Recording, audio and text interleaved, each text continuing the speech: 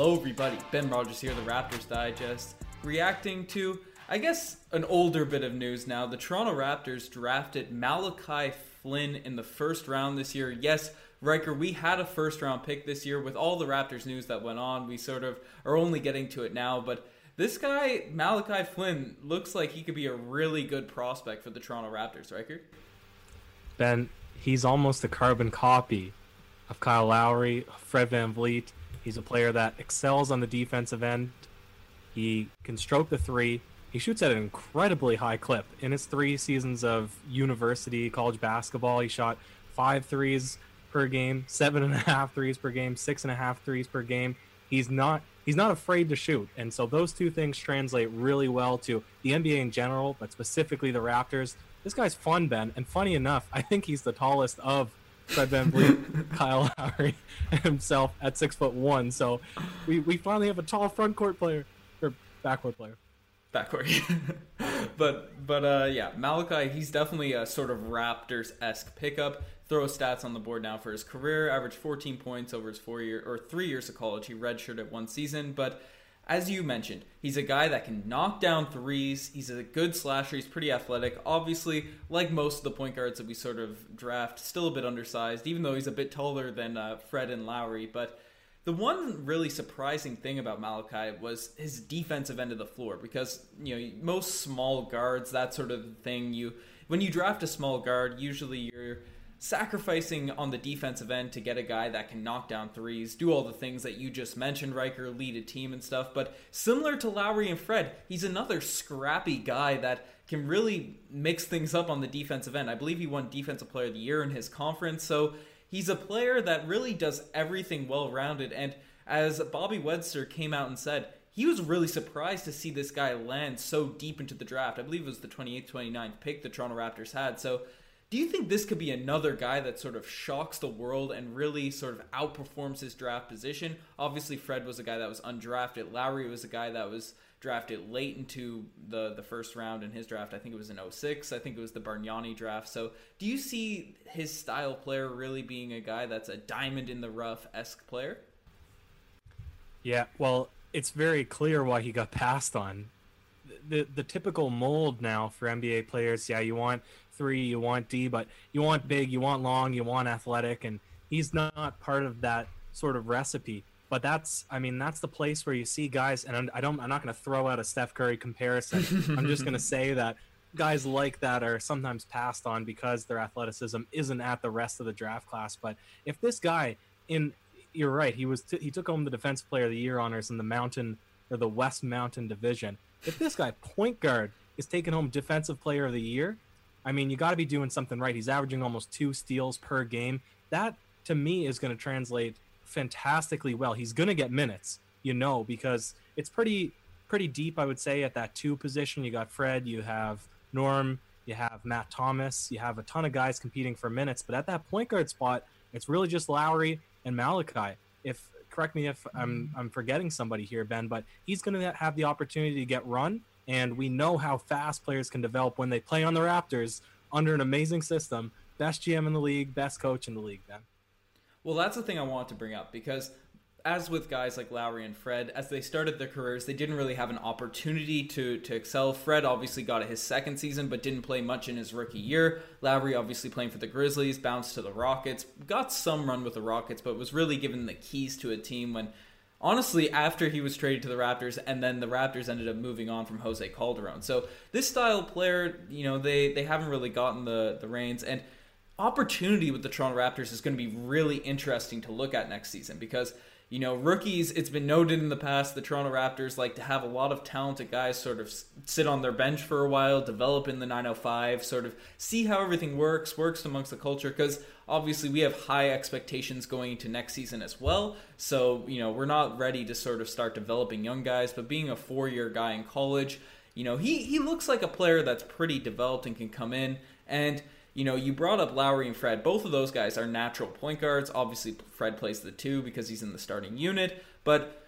we saw a guy like Terrence Davis last season get a lot of minutes as an undrafted rookie.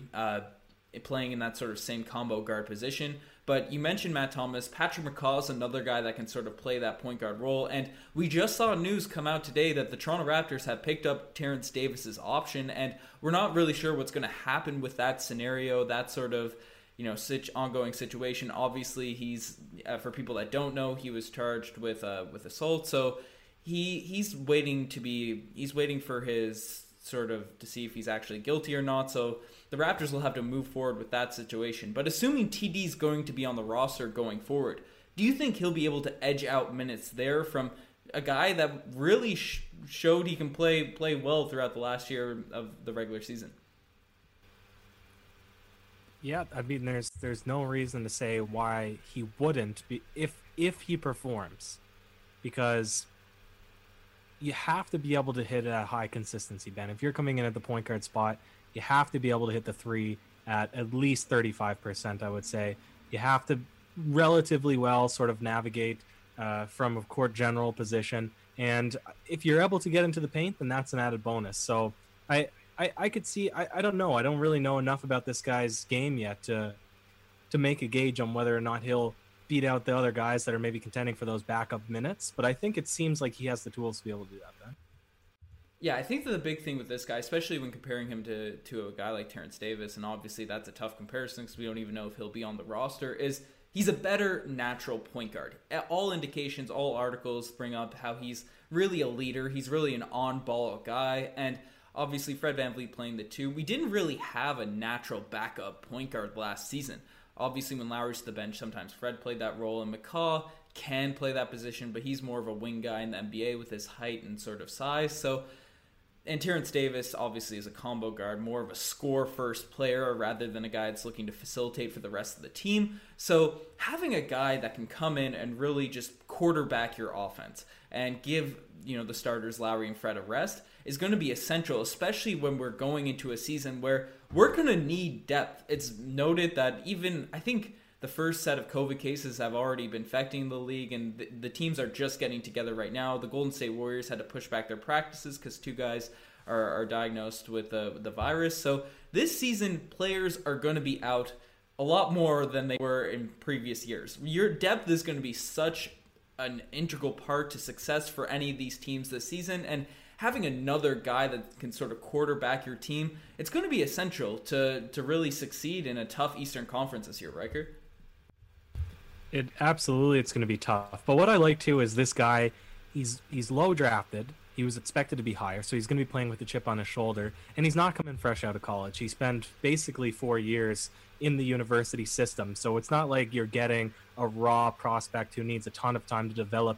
He's consistently shot 35% or whatever from the field. I'm looking at the scouting reports. He's supposedly one of the best pick and roll players in the whole draft class, just in terms of IQ and being able to pass out of different positions and hit players in their pockets. So this is a guy, you make the point, you need the next man ready to step up, potentially take the helm as the starting point guard in spurts throughout the season. Maybe they're going to be resting Kyle Lowry, maybe due to people getting the virus or even just general injuries. And I think a player like this with already proven defensive ability and sort of decent playmaking, I would say. The only thing that's a little bit suspect is the same argument that we'd have towards any of our point guards, that they're hesitant or that they're not really able to finish around the basket. And of course, if your point guard's not putting pressure on the defense, then it makes it a lot harder for everybody else to swing the ball and create their own shots. But I like what I see from this guy. And you're right, this is maybe an abnormal season in that he's probably going to get run. Typically, our rookies don't. They don't get a lot of minutes. They get those burner minutes when you can't quite tell, and they really need a scrape to see if, the arguments around full season. Should we give them 10 minutes? Should we give them 15 minutes? Should they play at the end of the second quarter? This guy, he's probably going to start right away with 15 minutes per game. It wouldn't surprise me at all. Yeah. The one interesting thing that you brought up, Riker, was he's known as a pick and roll player. He's a guy that succeeds in the pick and roll. He excels in that position. And one guy that we sort of brought in that really excelled in that sort of offense as well was a guy like Jeremy Lin, who really had a breakout season after coming off of injuries with the Atlanta Hawks when he was signed during that year we won the championship. I believe it was 2019. So The Toronto Raptors don't really run a lot of pick and roll. They're more so of a pace and space, swing the ball, have different types of action. So it'll be interesting to see if his sort of game will translate to the Toronto Raptors system. And, we obviously saw it couldn't with Jeremy Lin, but again, his 3-point shot was in a place that doesn't look like it's at the level of Malachi's right now.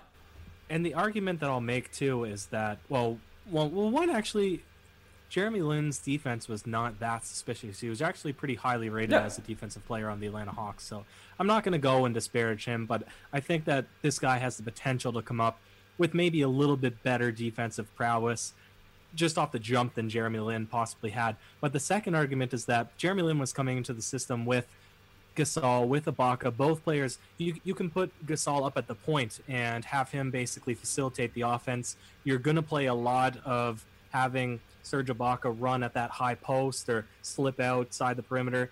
It's a completely different game this season where I don't think that any of our centers are power forwards. So Boucher, Alex Len, and obviously Aaron Baines, none of them have that ability, I would say, to create things on offense. I don't think you're going to have Aaron Baines running back and forth on the high post or sort of on that elbow position, pass it down to him, and then he's going to either do a jab or shoot that mid range. I think you got to set him up for his shots a lot more. Alex Len even more so, Chris Boucher even more so than that. Just how raw he is. So I think you might, because it's a little bit easier to integrate centers into the offense if you're running them off pick and rolls, because you can do whatever you want. You can say pick and pop. You can carry them down to the basket. You can look for switches. I think it's just easier to do that on guys that aren't at the same skill level as Ibaka or Marc Gasol.